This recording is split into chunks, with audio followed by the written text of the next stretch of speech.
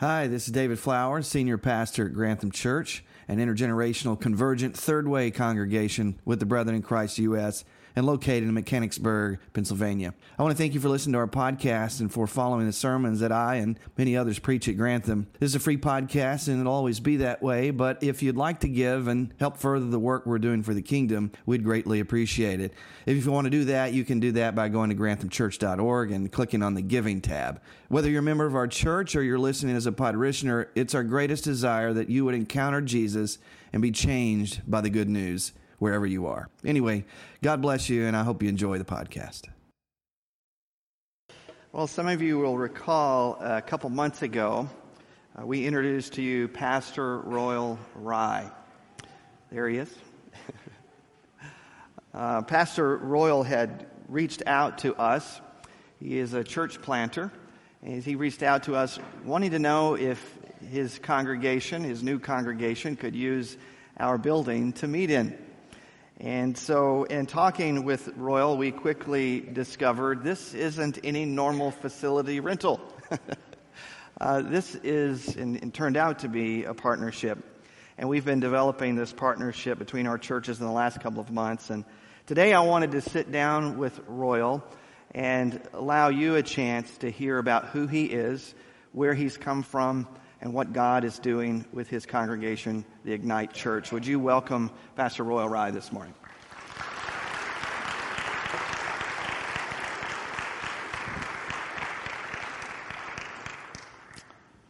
Welcome, brother. There you go. You want to just have a seat there, and we'll have a little chat. Thank you so much, everyone. Thank you, Grantham. Well, Royal, I want to start off just with you telling us a little bit about yourself. I've gotten to know this guy quite a bit because we meet once a month at Spice. If you haven't tried that restaurant, you should do that, an Indian Nepali restaurant. So tell us a little bit about yourself, when and where you were born. Well, my name is Royal, and Rai, the last name. And I am from Bhutan, the country really between the big two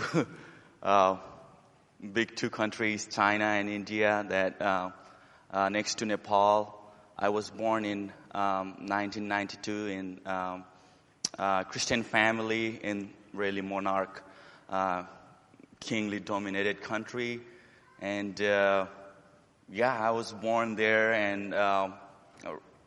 and left the country, Bhutan, when I was 3 months, because of religious persecution. My parents were Christian, and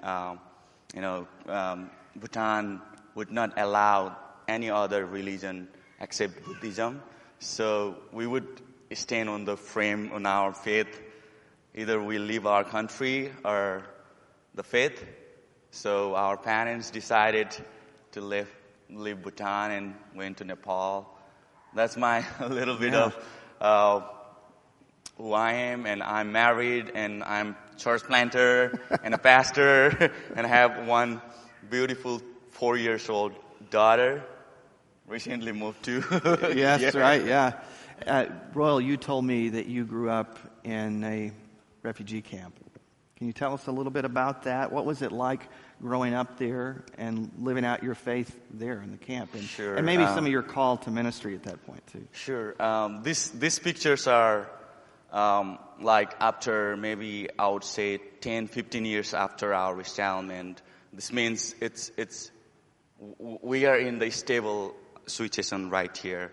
But during when our parents moved to Nepal in refugee camp, it was just the tents, the green tents and those. And it was, in my experience, I did not really felt different because I was raised there, But my parents would say so many bitter stories, how they left Bhutan, living there all they had, possessions, citizenships, and everything. And, I grew up over there and with very limited health care, very limited educations, and, those very very limited on everything, and we grew up over there, and I spent there 20 years, and I grew up over there, and we were living there with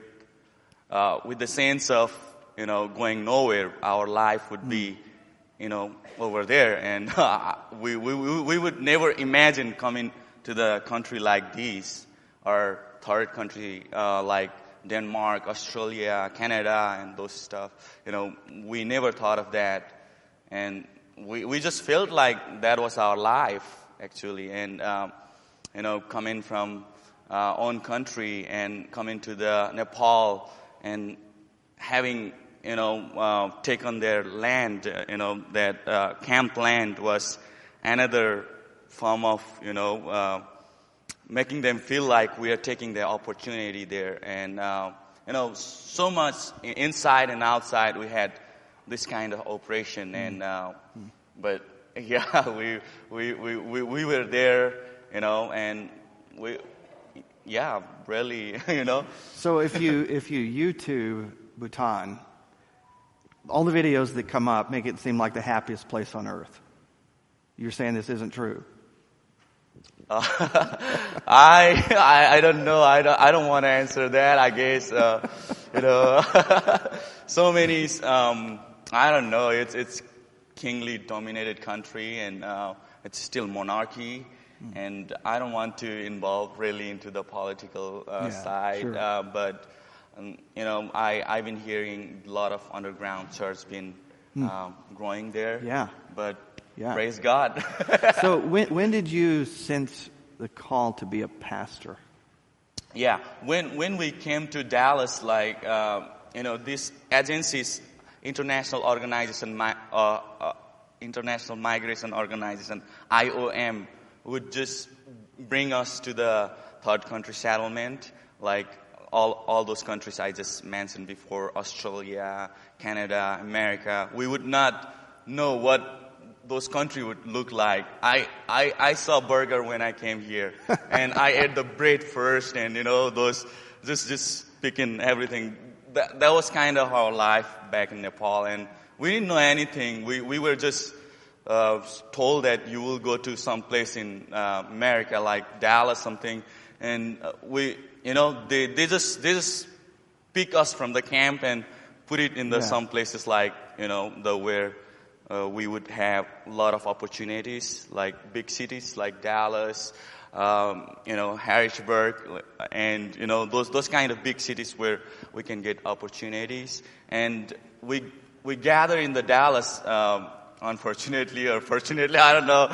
We gather there, and during those initial time, we tried to go to American, English speaking church, but it was really hard for us that time. Going to the churches that speaks really different language, worship differently, those kind of the cultural shock. And it was really hard for our people. I used to work as social worker, as an interpreter of resettlement agencies, and it was really difficult to see our people, not being able to worship in their style and in their language, and we just gather in our sister's apartment, and we start praying, after a couple of years, and they just heard that some people are praying in apartment, and we start gathering there, and I never felt like I would be pastor one day, I was just helping, praying and gathering people, and suddenly we started gathering so much, and I felt like I never went to theological college and seminaries, those stuff, never got trained for church stuff. I was just working as a social worker, and we start gathering, and we start growing so much, and we had to rent some space in Dallas, and then I kind of feel like I have to step up as a leader of these people who are looking to gather and worship in their language, and that's kind of like I felt like my social working background, case working background, those two merged together and came as a call of my life. Yeah, so when you decided to answer that call, you went to Asbury? Yes. Is that right? Asbury Seminary? Before that, I went to one Bible college, and then I went for my master's in Asbury Seminary. So I want to back up just a little bit. The Immigration Refugee Organization. Royal had told me before there was a handful of countries they were sending people to. And of course, most people didn't know what any of those countries were like. And you just chose the United States and didn't know what city you would go to. Right. Looking back on that, did you see how God's hand was at work and taking you to Dallas, Texas? Yeah. Yes. We would not know which place we would go, and we didn't even know the difference between Europe and America. We just felt like we just got out from the camp, and it was everything for us. Just take us out from this slavery. Yeah, sure. Yeah. So sure, yeah. So we came to Dallas, and looking back and looking all those pictures, I can sense that's the hand of the Lord. He was protecting us. He was guiding us through this, and I'm really thankful to be here, in America and able to serve the Lord. Yeah. So you were in Dallas, 10 years? Yes, 10 years. And then how did you end up way up here in the Northeast? This is what my family keeps asking me. Right. Yeah. Harrisburg. Like I just said, we didn't have a choice when we came to America. The immigration agency would pick us and send us to any cities they have the quotas, and we end up in big cities like Dallas, and our relatives were scattered all over, and then we got, slowly we got, stable, and our kids began to go to school, got good jobs and those stuff, and now then we found out we don't have to stay in the one place, we can move, some places that's good for us. So people realize from so many different states and begin to come to Harrisburg area. Culturally we are really like woven culture. We love to stay with family. I know American do, but we are more like we can stay with the extended family in one house. Like for instance, I'm living with my sister's family right now. So in Carlisle. In Carlisle. In 3-bedroom, we can stay like 10, 11 people. So that's kind of like we started coming here. I think to establish the new sense of community here, and we kind of like making the Harrisburg as the long lost land. So some of the projections are there are around 50,000 Bhutanese, Nepali refugees, immigrants in the greater Harrisburg area. Right. So we not exactly sure that's what everybody been telling. The greater Harrisburg. Maybe we could say from Hershey to Carlisle, York, this greater area. We may have like more than 50,000 Bhutanese, Nepali-speaking immigrants came here, and we want it to be the part of the kingdom of Christ here, and we want to play the part of reaching out to the this dominant religious, belief people, like people are from Hindu and Buddhist and those background.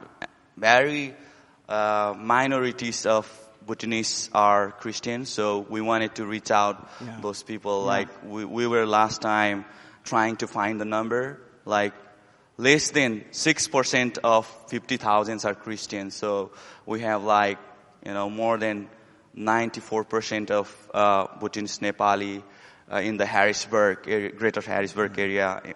on 50 plus thousands Yeah. are not Christian, not Bible believing, not Christ believing. So we wanted to be that church here to reach out those people. Yeah. So we came from Dallas. Right. So there are actually, and I don't know if everybody knows this, 4 or 5 Nepali Bhutanese congregations that have recently formed. Mm-hmm. I know one meets at Mechanicsburg Brethren of Christ, one at Slate Hill, and several others. How is it going for your congregation after a couple of months now meeting here at Grantham? How's that going? We are doing very, very good, more than what we prayed for, actually, and we are really thankful for Grantham, and the hospitality has been so much, more than what we prayed for. I know we prayed before we come here, but the love, the support, the parent kind of guidance from the pastor we received here is so overwhelming. I can't thank enough how Grantham has received us and the partner us in this work of the Lord. And it's going really, really well. It's only 2 months, but we are growing, and we are really excited, what Lord has been doing in this Harrisburg area. We need Jesus. We need Jesus preached to these people, and we are doing that job, and we are really thankful for the partnership everybody has, done to us, and Right. And yeah, we are doing really great, and good. we are really thankful and excited. That's good. So a couple of weeks ago, you guys had an official launch of your church plant, and I got to be there. I wanted to tell this brief little story. This is Mana. There's actually some relation to you. Yeah. Okay. So I met her and asked her, how did you become a Christian? I was not expecting the story she told me. And so the short of it is she was in, I guess, Nepal, right? And she was deathly ill, and the shaman and other things that she had tried there was not working. Yeah. She thought she was going to die. Right. A Christian pastor came and prayed for her, and she immediately started to feel better. Right. And then she was healed. Yeah. And so this opened her up to having this pastor's church meet in her house. She'd not yet become a believer. Right.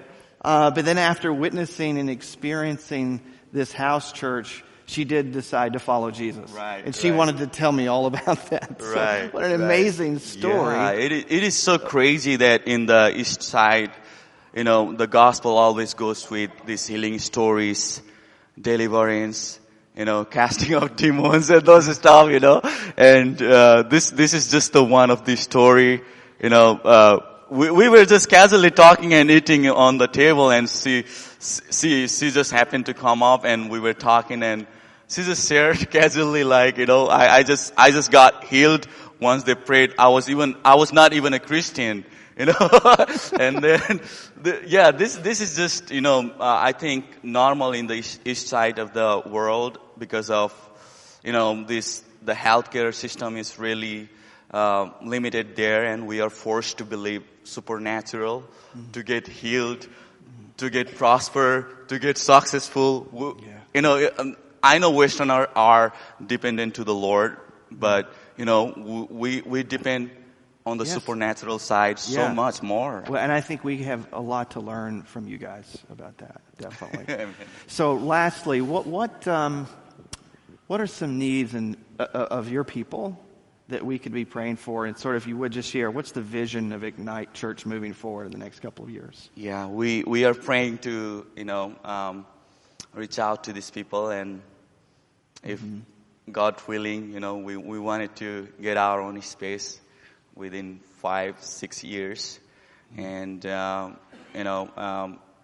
we wanted to reach out these people. We are in this time that our people are, especially the younger people, they are going through this time of fitting into the society. Like, we grew up in the refugee camp, and we want to act like we are from here, and it's really hard. It's really hard to see that people are fighting for the identities and those stuff, and in the process of being look like someone. People are, taking drugs and doing so much illegal gamblings and those stuff. Money and Yes. materialism has really kind of stifled some of their faith from coming here. Right. So, this kind of stuff is happening, in our context right now. That's what I have been observing, and wanted to reach out to these people, and really, we want to be that church that will reach out beyond just one generation. We want to be that place, that space. Even the older people can come, younger people can come, and even the kids can come and take a sense of belonging. So please pray for us, as we are. We'll continue to pray, and you've said this before. Sundays at 2:00 is when you guys worship, and anybody can come. Sure, yes, anybody can come, but we have small space. Please don't come this week. Don't come today. Don't come today. Not all of you. That's okay. We've got counsel after this anyway. So, lastly, Royal, how can we? There's your beautiful family there, and some of your church. How can we pray specifically for you and Ignite Church? Please pray for our church. As we are growing, and also for my family and myself. I'm still in the school for my doctoral work, and also, we just came here 2 months ago, and I'm still trying to find some jobs, and and my wife has been a little bit sick past couple of months. Yeah, right. Yeah, since we came here, and please remember in your prayer, and we just pray for us, as you see us, absolutely.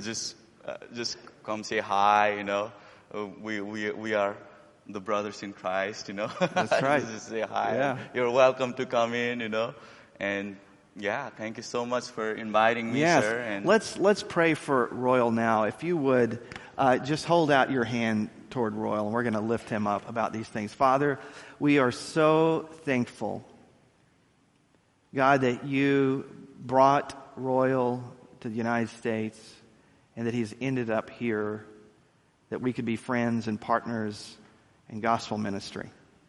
We thank you, Lord, for his family, and you know all of their needs, Father, for housing, for job, for health. We pray that all of those things would come to fruition, that you would heal, that you would provide.